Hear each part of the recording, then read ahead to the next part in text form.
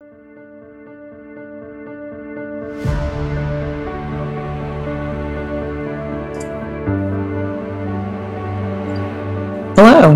I am Angela Legg, the Diligent Woman from thediligentwoman.com.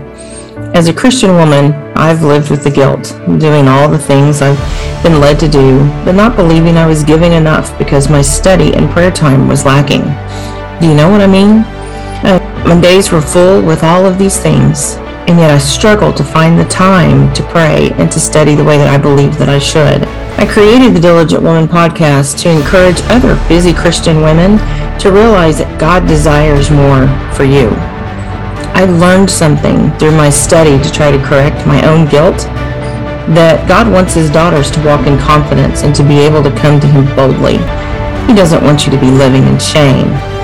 So if you are a busy Christian woman and you want to stop feeling guilty and instead want to be confident in your daily walk with God, join the Diligent Woman podcast, where we will use God's Word to learn how to study and to pray, and we will learn from those who have gone before us, walking the diligent life.